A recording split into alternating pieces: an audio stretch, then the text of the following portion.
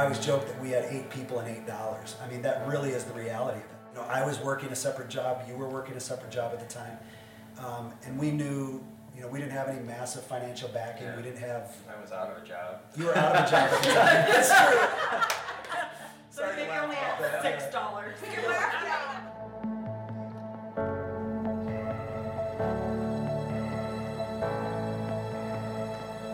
I'll never forget when the 8 of us sat at the Elk River house and we started talking about, okay, this is the possibility of what lays in front of us. And I remember just saying, hey, could we take a year to just really pray and dream about the DNA of this? I don't know if you guys ever saw this, but in our bedroom at the Elk River house, he had gotten like poster board Post-its, like the huge Post-its, and they were taped all over our bedroom for that whole year. All you could see on our bedroom was the notes from all the churches we had visited, and then Post-it notes, huge like posters of what we thought we wanted the DNA of Riverway to be. And I'll never forget, like I have that envision in my head. All the Post-it notes all over our bedroom for a year. There's some nice decorating though. I mean, I love doing life with all of you, so that there was no fear in that. It was the fear of, so we're just gonna ask people to come to a place when have church, like it was just so like foreign territory. What? I was so excited just to see what God was gonna do and just the people that we were gonna reach and just being the church instead of going to the church. I was so sick of that. I just wanted to be able to put my faith into action and have it make a real difference, not just someone's spiritual life, but their real lives as well. So I was excited from day one, and not knowing at all where it would go, but I'm a very optimistic person. So I'd always just assumed things were going to go well, and we're here 6 years later, so things aren't going that bad. We weren't involved in ministry as much as we wanted to be. So the opportunity to get back in and do what we loved was a real draw for us. And then to do it with you guys, obviously, is something that we loved the idea of. But leaving something that we were so comfortable with. I mean, we had been there for 12 years. And then to uproot our kids too, like you said, they had been in children's ministry, and to start all over where we had no idea, was there gonna be a kids ministry, was there not? Like, what are our kids gonna do? Are we just gonna, oh, here you go, throw them in, be like, okay. We were nervous. We knew God was gonna bless us, I think, because we're just doing what He wanted us to do and just love people. And then we just started, with the vision days over at Our blueprint meetings at Oxbow in the cafeteria. Yes. And we kind of invited everybody that we knew that was breathing. Please come. Please come. And we had 4 weeks. We did 4 weeks in a row of this is what we think this church will be, and we want to invite you to join the journey. Right? Literally a few days before, building these shelves and putting the wheels on, and then we roll them up to the trailer. They're too tall, so we got to disassemble them.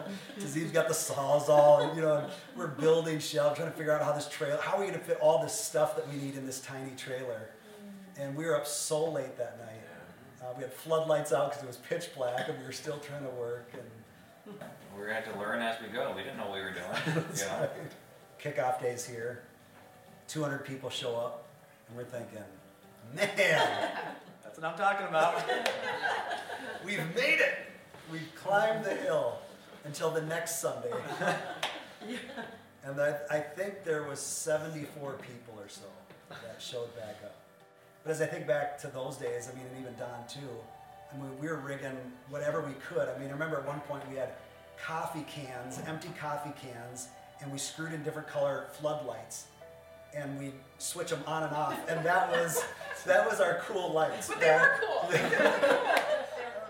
I think obviously now as we look back and know what we know now, that faith journey would have been a lot easier.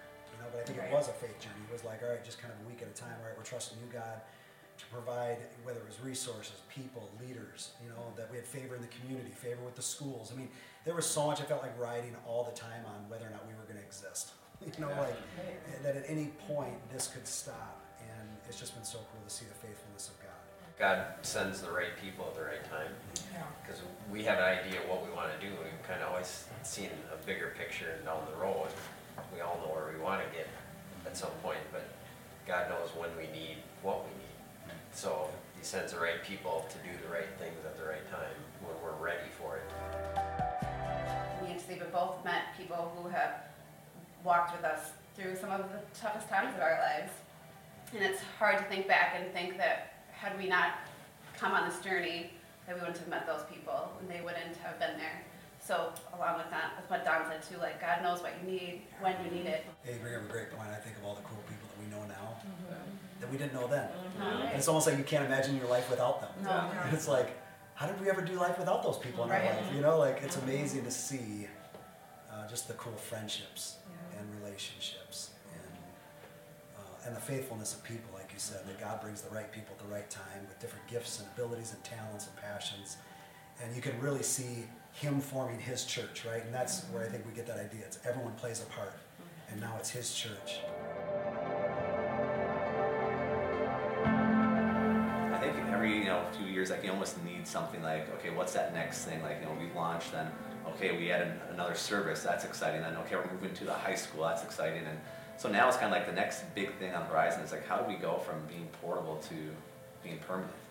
And I think there's just something that legitimizes kind of your presence in your community and where you're at, and just from an outsider perspective, or people who might have been hesitant to come, like, is that going to last? It just meets at a school, like, the school could cut up their lease tomorrow and they would have nothing to do, But so it's something like it really kind of puts us on the map of like, hey, like we're here for the long haul, and the impact we can make will last for years and years, and really no limit to what we can do in our community. I love the fact that, the whole idea is to build a community center, something that can be used, all week long for multiple people, and they'll get the whole community involved. I know that a project of this magnitude is so overwhelming, even for us to think about, like, when you're talking tens of millions of dollars, it's so beyond us, right? It's so beyond us. And I think this is the beauty of the church coming together, to say, if we all give, if we all dream, if we all pray, if we all, just begin to take steps of faith, that somehow God's going to multiply all that. And we actually purchase land, and we stand there by that for sale sign, or that sign that says, the future home of Riverway Church. I mean, that's going to feel like crazy. I'm just excited, but there's also such a peace because we've seen God do such amazing things already. And why would he not continue? All of us have grown to love Champlin so much. And I know where that land is, and I envision like driving into Champlin and seeing that building, and I want it to be a beacon of hope for everyone who drives through Champlin. We've had this history, so we've seen what God has done all along, so we know that he's going to provide exactly what we need when we need it.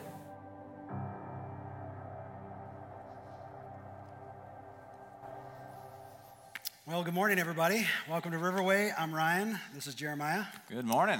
And we see that you have made it past the Snow-Nami of 2018. Give yourselves a round of applause for digging your way out. That's right. Some of them have been commuting since last Sunday morning just to get here for it today. It's remarkable. That's dedication. That's incredible. Last week, unfortunately, we had to cancel services. First time we've ever done that in 6.5 years. But we knew for the safety of everybody that was the best move. Are you glad that you stayed at home and you didn't have to, right? Yes. Absolutely. Yes, I am. That was a crazy snowfall, but now the sun is out and there's hope again. God has not forgotten about us, and I know some of us were on the verge, but it is so nice to see the sun again. Yeah. And so here we are. We're kicking this thing off. For those of you that are guests with us today, I'm going to apologize right up front because we are in the middle of a capital campaign right now to raise funds to purchase land that we believe and hope and pray will be the permanent home of Riverway Church. And so the next couple weeks are going to feel a little bit different. And so if you'll bear with us and give us another shot here into our next series after this, we'd sure appreciate it. And Jeremiah, you're going to talk about the booklets that we all got. Yeah, 2 weeks ago, not last week because nobody was here last week, 2 weeks ago, we passed out these booklets and these commitment cards for this Landing Place campaign. And these booklets go really in depth about this whole campaign, lots of details, even some of our past, our future hopes.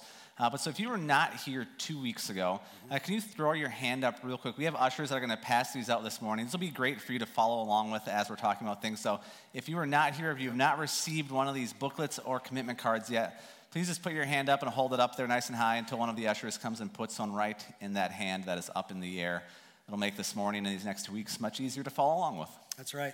And it was sure fun was watching that video, and we're actually going to be putting the full version video online, and you can kind of hear kind of in depth how this whole thing got started. But that was just a little snapshot of the 8 of us getting together just to recount and remember some of the things.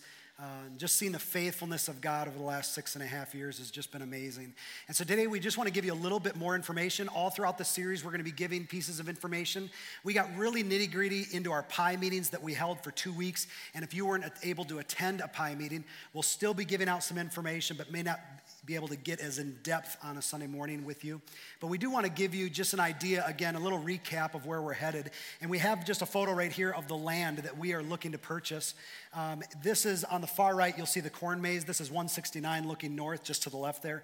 And then you go over 169 farmland, over Jefferson, and you'll see our landing place at 109th and Jefferson. This is right in the northwest corner of Brooklyn Park. To the north is Champlin, right on that line. And to the left, there's houses there. That's Maple Grove. And right now, we have a verbal agreement with the owner of that land to purchase 10 acres. They actually own 38 acres all the way down right there. We'd love to be able to purchase all 38 acres, but I think we're going to be limited just financially to purchase the 10 that we believe that we're going to need that will help us build a 55,000 square foot facility that will one day house us for community center and everything we do on Sundays. Now, this campaign is just for land. It's just to be able to give us that permanent home that we're seeking. And we are hoping to raise an additional $700,000 to $900,000 over the next 2 years to be able to purchase that land.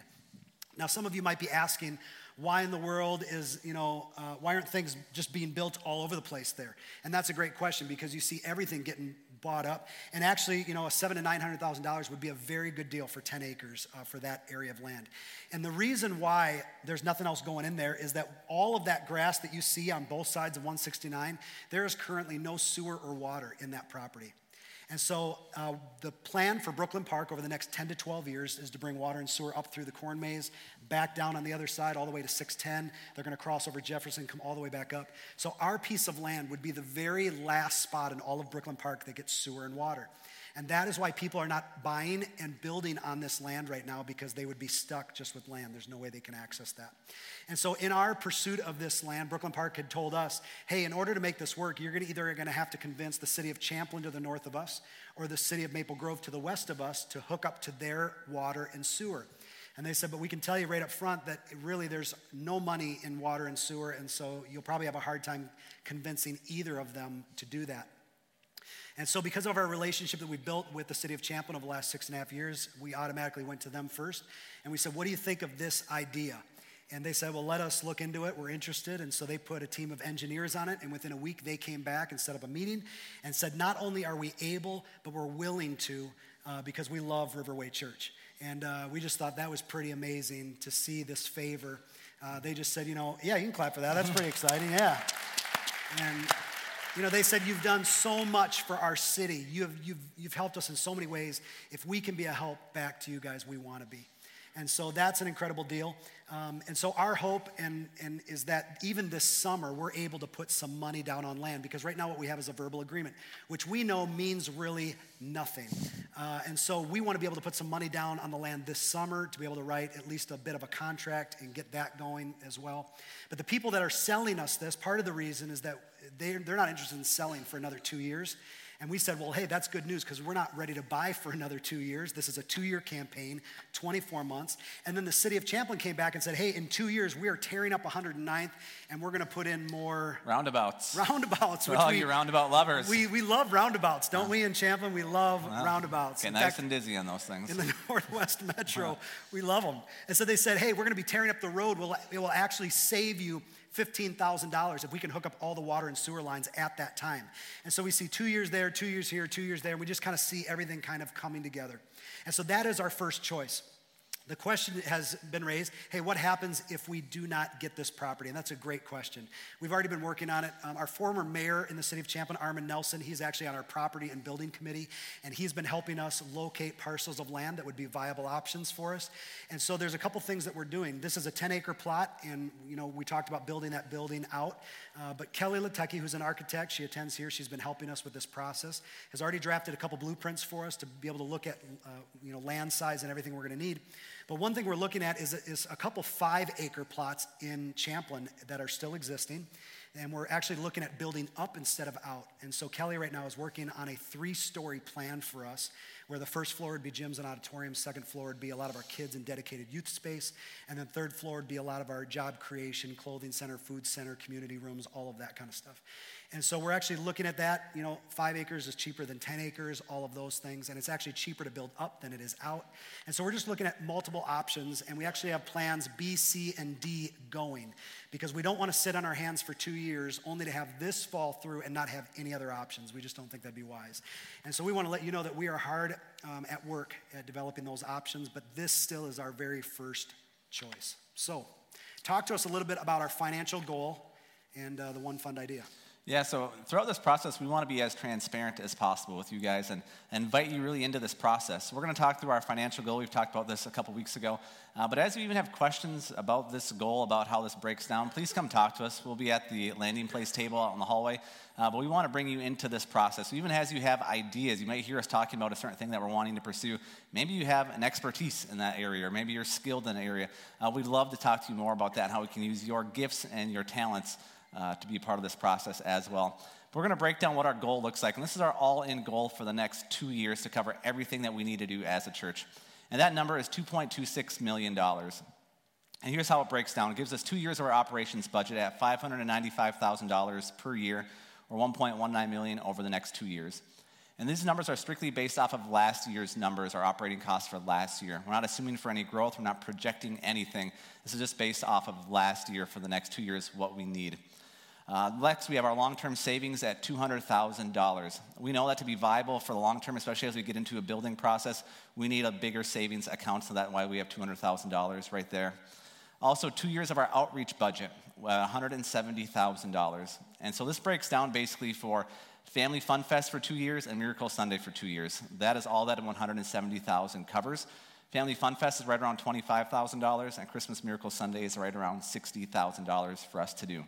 Now that $170,000 is more like a probably $225,000 value because we stretch those as much as we can.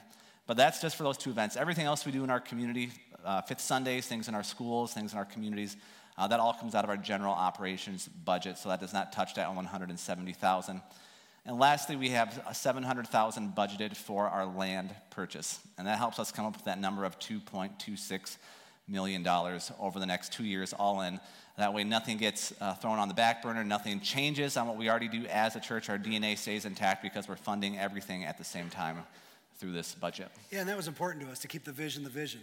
We had recommendations, well, maybe you should stop doing your outreaches for 2 years and just focus on buying land. And we just said that wasn't an option for us because that's who we are as a church. And so the idea of this one fund, I don't know if you've been around different places that have tried to raise some money, but sometimes they would say, we're just going to try to raise money for the land. We'll try to raise $700,000 to $900,000. We'll do that. But because of our unique focus in our community, we felt like a one fund would be better for a couple reasons. Number one, it helps everybody budget and to be able to see in totality what you're giving to Riverway in an entire year. We also didn't want people to feel the angst that if we do this big push and everybody's sacrificing to give to the land, and then in a couple more months we come back and say, hey, could you also give to Family Fun Fest? And then in a few months later we say, hey, could you give sacrificially to Miracle Sunday? And everyone's feeling that angst again. And so we wanted to provide a way where it's just all in one, you can see everything in one, and that's why we've decided to go with the one fund idea that really makes sure that we can keep everything moving together. And so explain to us the one fund card. Some of you have the commitment card. You could open it up if you want to look at it. Otherwise, it will be right here on the screen. Yeah, so to break down the one fund, it's a simple way to do things. And we like things that are simple. I don't like when things are complicated. I know you probably don't like when things are complicated. So we feel that this is the simplest approach for us to take as a church to do what we want to do over these next 2 years. So how it breaks down is this. You'll see up on the screen. The first line is there for your regular giving in 2017 or what you're projecting for 2018.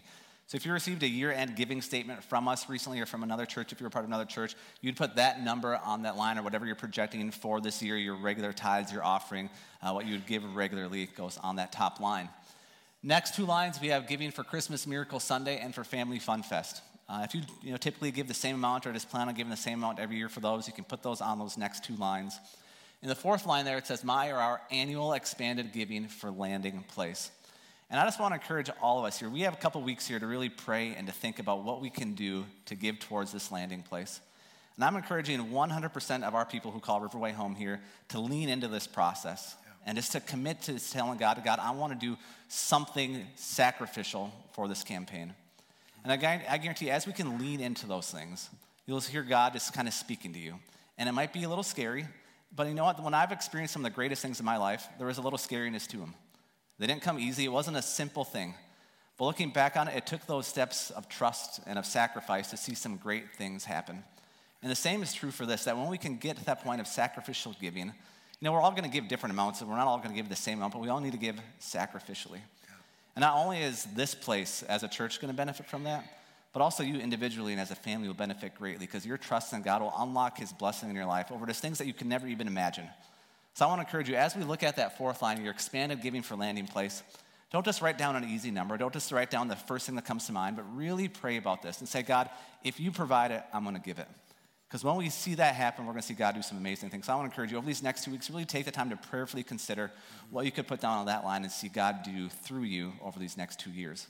And we've really been in that space, right? We've known that this was coming long before anybody else. And so we've already had times to process that, pray about it, think it, talk it through with our spouses, that kind of thing. And I know that, I can speak for Jeremiah too, because we've had many dialogues about it, that we just feel like as we're leading this thing, we know that we have to lead with a sacrificial gift. And I know for Tara and I, as we came up with a number that was a little bit uncomfortable, to be honest, there's parts of it we figure out and we can sacrifice, but then there's parts that we just don't know where it's going to come from. But we just committed, and what we have pledged is the largest gift that we have ever given in our lives to anything, above our regular giving. And I know you guys have been in that same spot. You guys have decided to give the biggest gift you've ever given in your life. Mm-hmm. And so we want you to know that we're all in on this, that we believe in the vision, what God's doing here, and we want to help lead the way in that. Yeah, and the question I keep asking myself is, after this 2-year campaign, if I don't lean into this, will I look back and say, God, what would have happened if I really would have just trusted and obeyed you? Yeah. Or am I going to go all in and say, God, I don't know what this is going to look like, but I'm going to trust, I'm going to obey, and I want to see what you do because you can do what only you can do. So I'm just going to do my part and let you do the rest. Yeah. So back to the card quick, just to wrap things up here. Those first 4 lines, you total those up, gives us a subtotal. And this is a 2-year campaign, so we're going to times it by 2. Then there's a line on here for a one-time gift from a stored resource, whether it's something you could sell, maybe it's a vehicle or something you don't need anymore, you want to sell and give that money towards it, extra money from a tax return or somebody gifted to you. It's kind of just a one-time lump sum gift that you want to give, you could put that down on that line. And the last, you total all that up, and in that blue box there, it's your total one fund giving amount over 2 years you'd put in that last box. And like I said, if you have any questions about this one fund concept, this whole giving card, I'll be at the Landing Place table. It's right out in the cafeteria here on your way out. So I'll be happy to answer any questions or help make this make a little more sense to you out there as well. Yeah, next week we're going to be talking a little bit about phases, future debt load, all of those things. And so we'll just give out little bits of information each week. So try not to miss 1 week between now and May 6th. All of your books are wrong now because of our Snow-Nami. You can see on the card there it says that April 29th was going to be our big commit Sunday, but everything because of canceling last week just got bumped back 1 week. And so now May 6th will be our commitment Sunday where everyone will fill out a card, and that's when we get to come together as a church. So I'm excited for that. And our goal, like Jared said, is 100% participation. If you call Riverway home, we believe everyone can be involved. So Jared was filling in for Bruce today. Bruce is on vacation or business or something, and he's in a warmer climate. We won't even say where he is. No, Bruce is our capital campaign director, and so he sends his greetings. He will be back next Sunday, and we have that table out there where he'll be next week as well. Yeah, Bruce is much better looking, much manlier. He's got a beard down to here. About the only thing I have on Bruce is my youth, so I make sure he does know that, but he'll be back next week. I'm filling at the table, so if you want any more jokes about Bruce, come find me as well. Thank you. Hey, wild applause for Jeremiah. Thanks for filling in.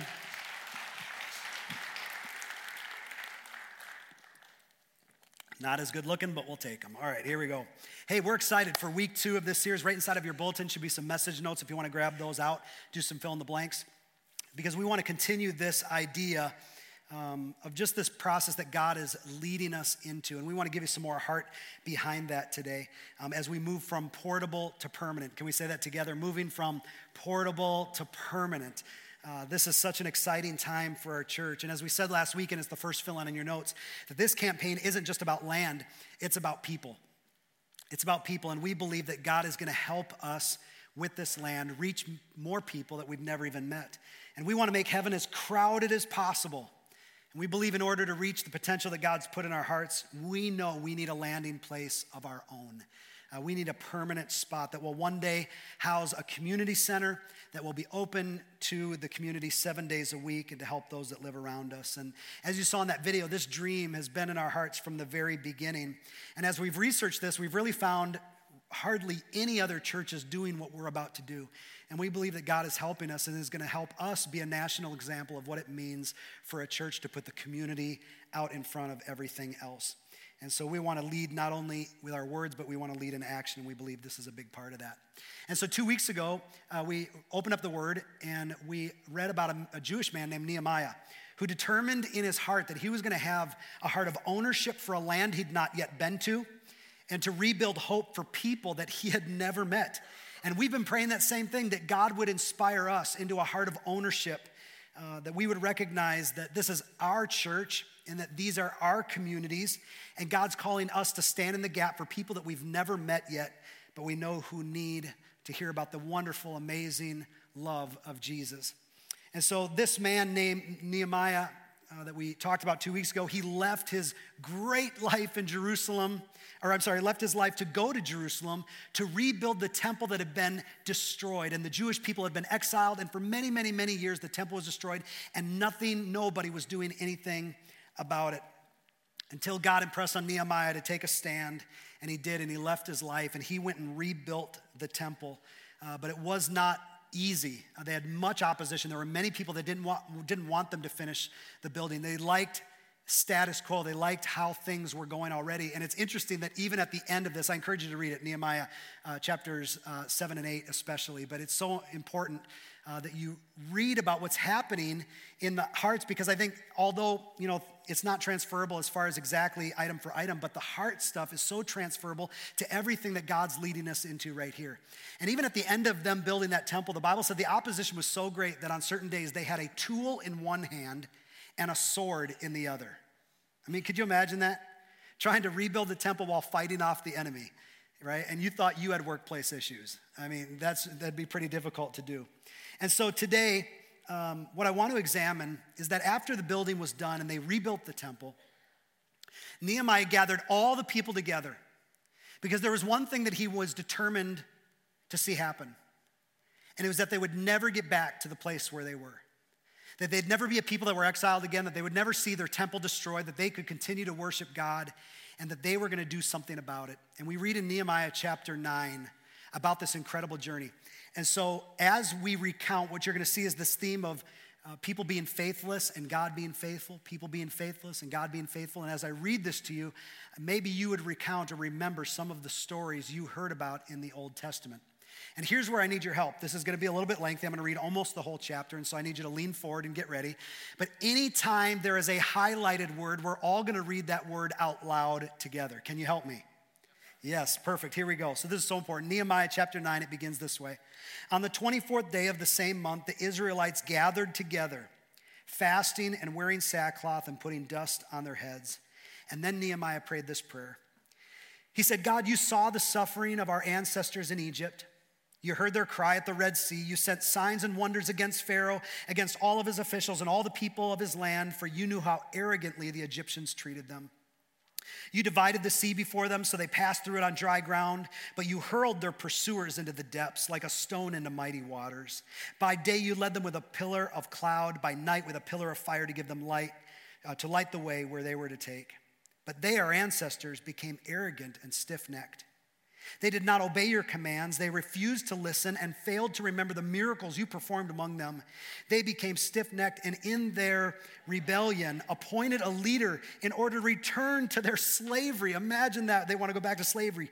But you are a forgiving God, gracious and compassionate, slow to anger and abounding in love. Therefore, you did not desert them, even when they cast for themselves an image of a calf and said, 'This is your God who brought you up out of Egypt,' or when they committed awful blasphemies.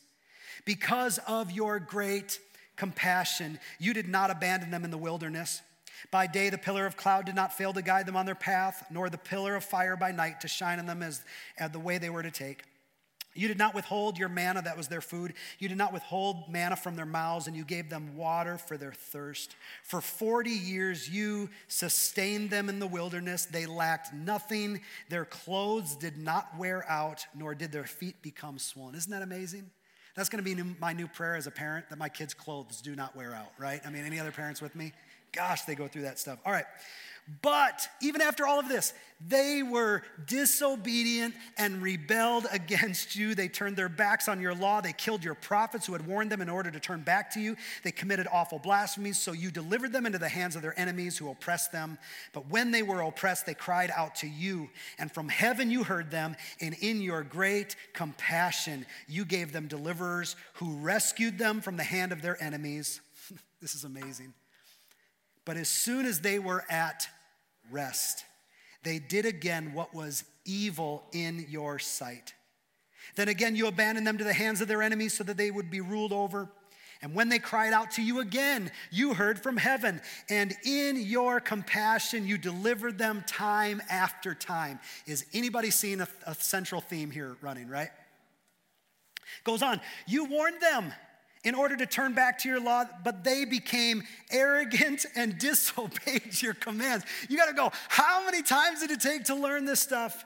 For many years you were patient with them. By your spirit you warned them through your prophets, yet they paid no attention, so you gave them into the hands of your neighboring peoples. But in your great mercy, you did not put an end to them or abandon them, for you are a gracious and merciful God. In all of that that's happened to us, you've remained righteous. You have acted faithfully while we acted wickedly. Our kings, our leaders, our priests, and our ancestors did not follow your law. They did not pay attention to your commands or the statutes you warned them to keep. And then Nehemiah says in verse 38, let's read it.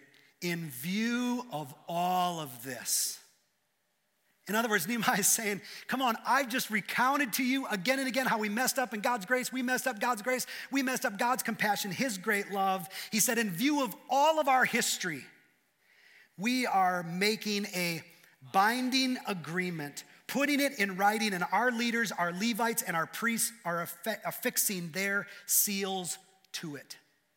He's saying all the leaders are about to sign this bad boy of an agreement. Because we're never getting back to this place. We're never getting back to exile. We're never getting back to where our temple's destroyed. And in Nehemiah chapter 10, I want you to look at the list of names. This is so amazing. Of the people that signed this document. And I love that Nehemiah went first. Nehemiah led the way and said, you know what? Leaders go first, and so I'm going to go first. And even as we take that same model, last night there was over 100 of our leaders that gathered together to make an early pledge towards this campaign. Last night we were at Oxbow Creek Elementary School, and next Sunday we're actually going to show you the totals of what's already been pledged towards our goal, because we believe that leaders should go first. Look at the next slide. Here it is, more names, more names, more names. Here's the next slide. These are all the leaders. I mean, look at all of these people that said, we're make a binding agreement on this deal. Next slide. Here we go, ready? Then the rest of the people, together with their wives and all their sons and daughters who are able to understand.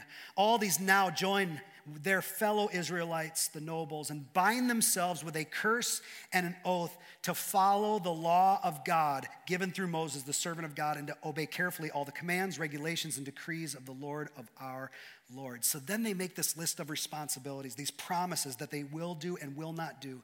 And as a part of these promises, this is what's so fascinating and what I want to drill in on what we're going to talk about today, is that Nehemiah reinstitutes the tithe, the 10% that belongs to God. It stands, another word for this is a tenth. And Nehemiah says, we're not only going to reinstitute the tithe, but we are going to take responsibility for our church. And I love this. Here we go. Ready? You're still with me, right? Highlights. Here we go. Ready? He says this, We assume the responsibility for carrying out the commands to give 1/3 of a shekel each year for the service of the house of God, for the bread set out on the table, for the regular grain offerings, the burnt offerings, the offerings on the Sabbath, the new moon feasts and appointed festivals, for the holy offerings, the sin offerings. If you haven't noticed, there's a lot of offerings going on. And it goes on to say, of the fruit of all of our trees, our grain offerings, the new wine, the olive oil, and we will bring a tithe of our crops to the Levites. For it is the Levites who collect the tithes. Oh, I'm sorry, I jumped ahead. I'm sorry, did I lose? Oh yeah, sorry. Where are we at? Appointed festivals, sin offerings. Oh, okay, good. We also, last line, assume responsibility for bringing the house of the Lord each year the first fruits of our crops. That meant that when they got their harvest, they would take the first 10% and the best of their crops and they would give it to God. They would bring it to the temple, and they did this for their cattle, they did this for their first fruits, they did this for their money, on and on and on. It goes on to say, moreover, we will bring to the storerooms of the house of our God, to the priests, the first of our ground meal, of our grain offerings, the fruit of all of our trees and of our new wine and olive oil, and we will bring a tithe of our crops to the Levites, for it is the Levites who collect the tithes in all the towns where we work. A priest descended from Aaron is to accompany the Levites when they receive the tithes, and the Levites are to bring 1/10 of the tithes up to the house of God, to the storerooms of the treasury. And this is fascinating, this very last line. We will not neglect the house of our God. Right? So, Nehemiah just draws a line in the sand. And he reinstitutes the tithe. He says, we have lost track of taking care of the house of God. We've lost out on this idea that it all belongs to God in the first place, and he's asking us to bring him the first 10%. And they all signed this oath. And they took responsibility from their church. And Nehemiah said, never again will we ever be in this spot. It's amazing for me to see that you see all throughout the Bible, your next fill-in, this theme of giving God the first and best is all throughout the Bible. The first and best, all throughout Scripture, you see people giving their first and the best. Even from the very beginning, I don't know if you went to Sunday school growing up and you had those cool flannel graphs, very modern. And you remember the story of Cain and Abel, even in the book of Genesis, the two brothers. And one of the sacrifice God honored because it was the first and best. It was given out of obedience and sacrifice, and the other offering God did not accept because it was given begrudgingly and out of leftovers. God says, that's not an offering that I accept. And we see this challenge in Proverbs 3, 9, and 10. It says this, honor the Lord with your wealth, with the first fruits of all of your crops. Then, everybody say then, because it's a cause and effect. Then your barns will be filled to overflowing and your vats will brim over with new wine. And I don't think any of us really have barns or are in need of new wine, but I think a more modern approach to this would be honor the Lord with your wealth with the first part of every paycheck. The first part of every paycheck. And I learned this growing up. My parents instilled this in me, that we give God the first 10%. I remember watching my dad do bills, and I remember seeing him write the check to the church. I remember being a little kid and my mom would give me my quarter. Do you ever remember getting a quarter from mom if you went to church when you were little, right? And you had to bring your quarter or quarters down to your kids' church and you would put them in the offering. I remember I used to be so excited to put in my quarters because I knew somehow it was helping Jesus, right? I didn't get it. I didn't really understand it, but I knew that we were helping Jesus. And all throughout my life, the local church helped teach me to live generous. And as a young child, I saw that example. And as I have grown up, ever since my very first job, I have always given God the first 10% of everything I've ever made. For my first job as a paper boy. Anybody else have a first job as a paper boy, right? Yeah, that was pretty cool. I gave God the first 10%, and that was a great job until one dog chased me a couple blocks. I thought I was going to die, and then I hung up that career. I just realized this was not for me. In college, I had a market research job, and I was paying my way through school so I could leave debt-free, but I always gave the first 10% back to God. And even in my various roles as pastors, it has never occurred to me in my life to live on 100% of what I make.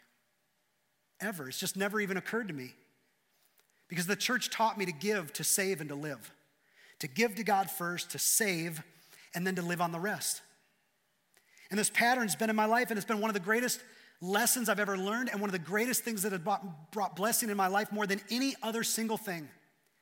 And my hope and prayer, and one thing that I want for my kids is that as they grow up, that they understand the value of putting God first in your finances, because there is no greater security than having a Heavenly Father that's providing for you. There's no other security. And I understand it's a journey of faith and obedience. And on page 8 of your booklet, you see a staircase that looks just like this. And it talks about the different levels of giving. I think that journey that we've all been on from time to time. And the first one says that I'm a first-time giver, that I've never given before now. Maybe you're in that place of saying, God, I'm giving to you and part of this campaign for the very first time. Or the next one says an occasional giver. You know, it says I give, but it's not consistent. You know, I throw in a few bucks here and there, whatever it is. You know, I just give occasionally. The next one is a percentage. You say, I consistently give, but less than 10% or the tithe of my income. And so maybe you're at 3% or 5%. Maybe you've actually picked a percentage and you've got it worked out. And so you're doing that percentage thing. But then the next step is this idea of tithing. That I say, God, this theme that we see throughout Scripture and taking care of your house, we give to you the very first and the best, the first 10%. And then above that is extravagant giving, above our 10%. And that's where we're at even with this campaign. For those of us that are already tithing and saying, God, we're already giving you 10%, above that, God, now we're going to get into this place of extravagant giving.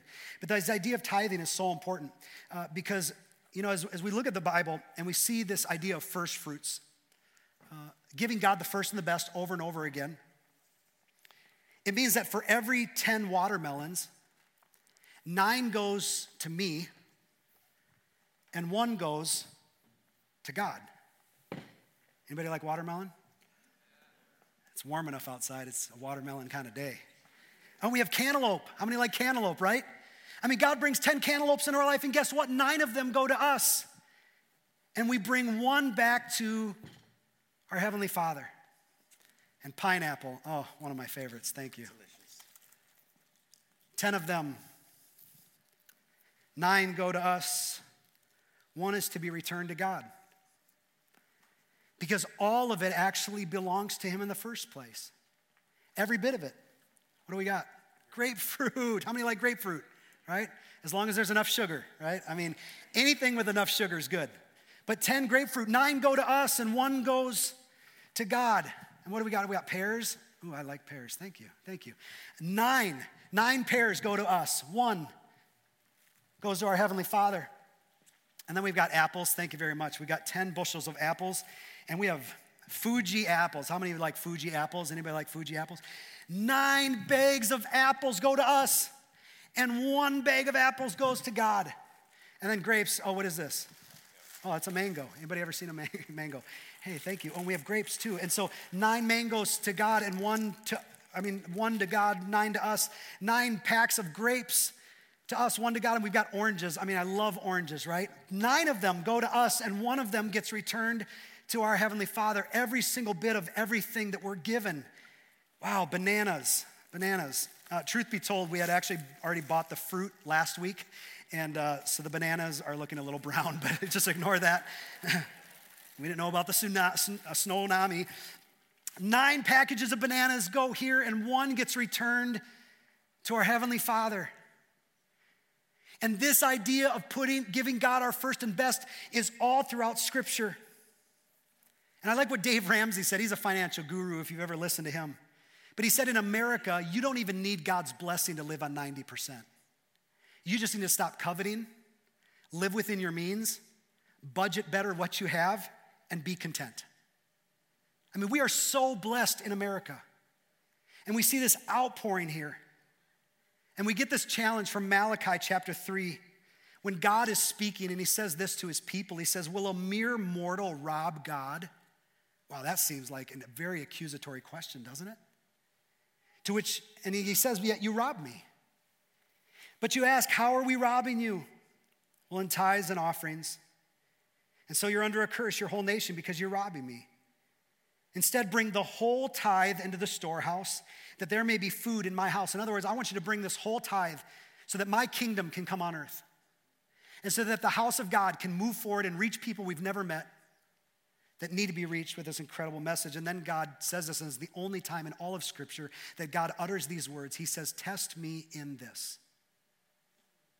Test me in this, says the Lord Almighty, and see if I will not throw open the floodgates of heaven and pour out so much blessing that there will not be enough room to store it. And so in 2018, how are we robbing God? It's your next fill-in. It's our temptation to live off of God's table instead of ours.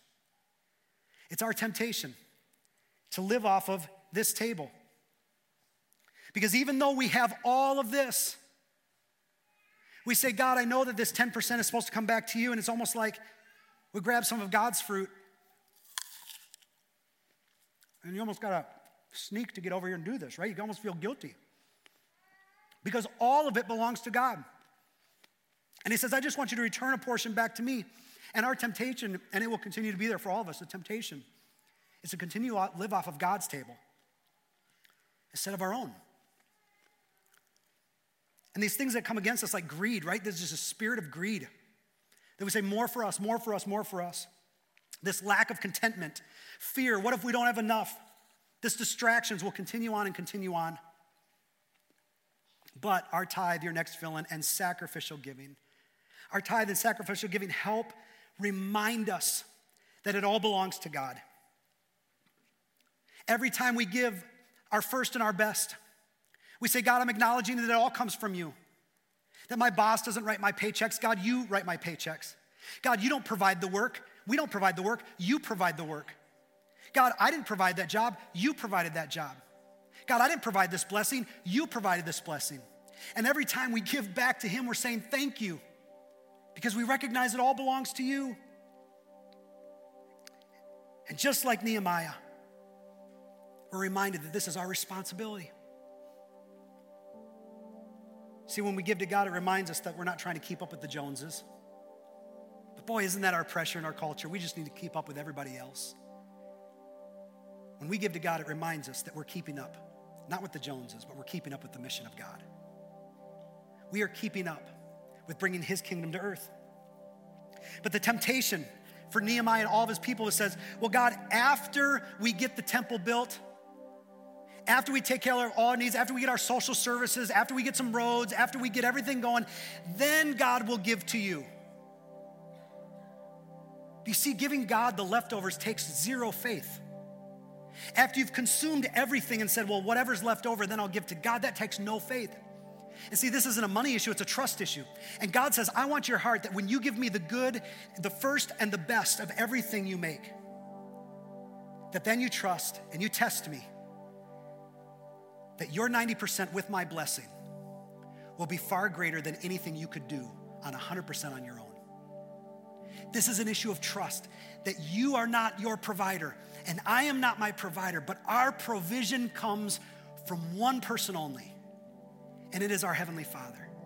And he says, if I can see your heart moving towards me and trusting me, then I'm gonna open up the floodgates of blessing on your life. You see, your next fill-in, God is not the recipient of our gifts. Rather, he is the benefactor of all we have. You see, we're not doing God a favor. We're not saying, God, aren't you thrilled we're giving this to you? No, how silly. Because all of this over here, he gave to us too, and all of this over here, he gave to us. And he says, I just want you to return a portion that has always belonged to me.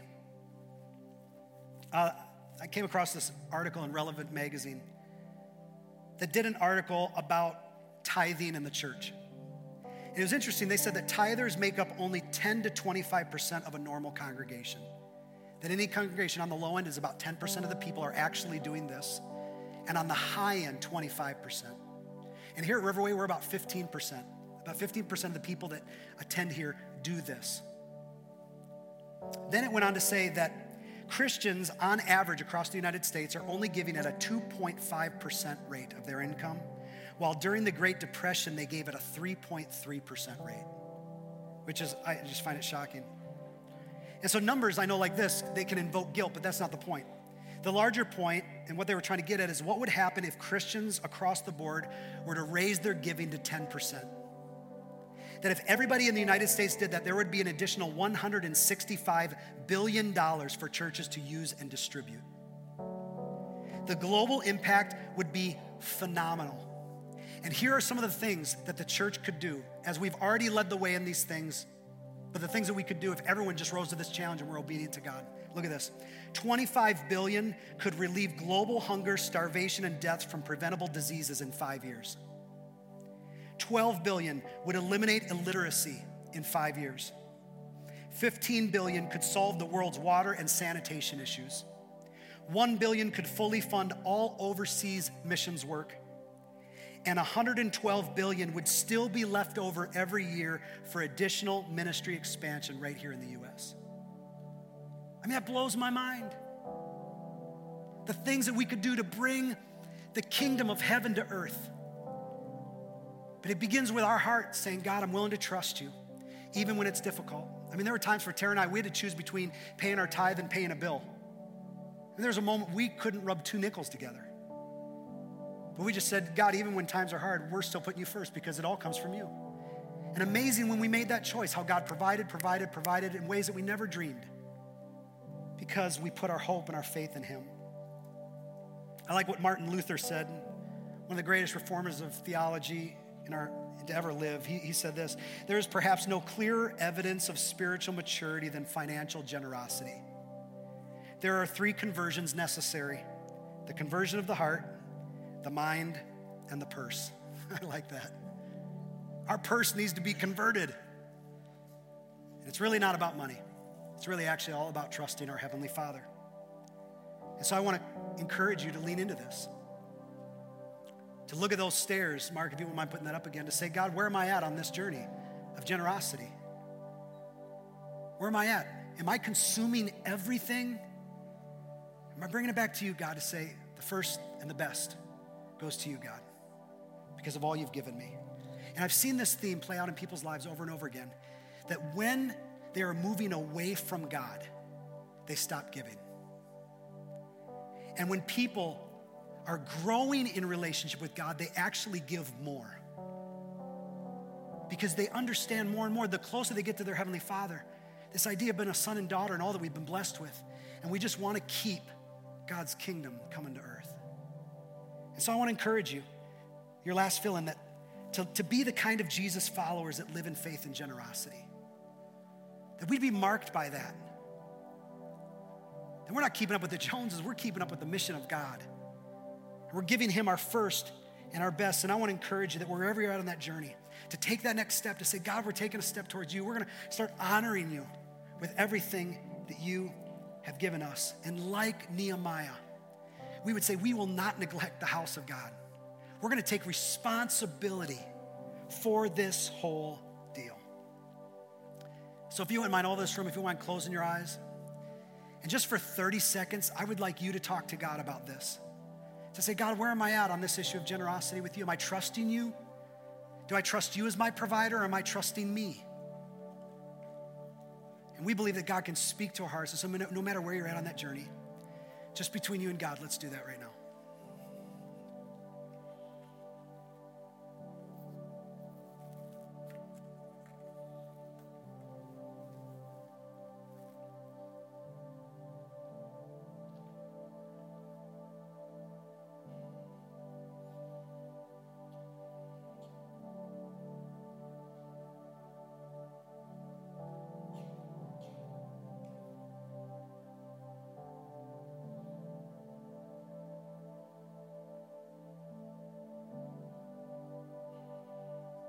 Heavenly Father, we want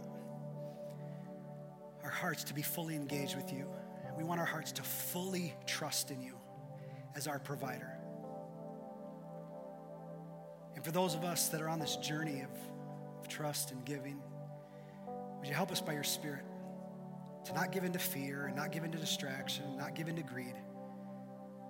But say, God, we're going to put you in first place. We're going to give you the first and the best. And believe that your blessing will follow. So God, I thank you that you constantly lead us into this place of stretching our faith to be more dependent on you. That's what this whole deal's about. To trust you more and lean on you more and know you more. So God, those about to take leaps of faith in this area, those that have just decided in their hearts today, yes, I'm going to do that. I'm going to be a tither. I'm going to step in and I'm going to bring the kingdom of God to earth. God, as people take these incredible steps of faith, would you show yourself faithful? Just like you have all throughout Scripture. We see that again and again. So we thank you for the honor of being a part of this, that we get to use our resources to make heaven more crowded. Jesus' name we pray. Amen. Amen. Hey, we just want to encourage you on this journey to keep trusting God every single step of the way, just like Nehemiah. So next week, we're going to be talking about just how this is really a people campaign, land campaign. We're going to be talking about all that. And then we're going to be revealing what we've already seen pledged towards our goal. So we encourage you, don't miss any of the next couple weeks as we wrap up this campaign.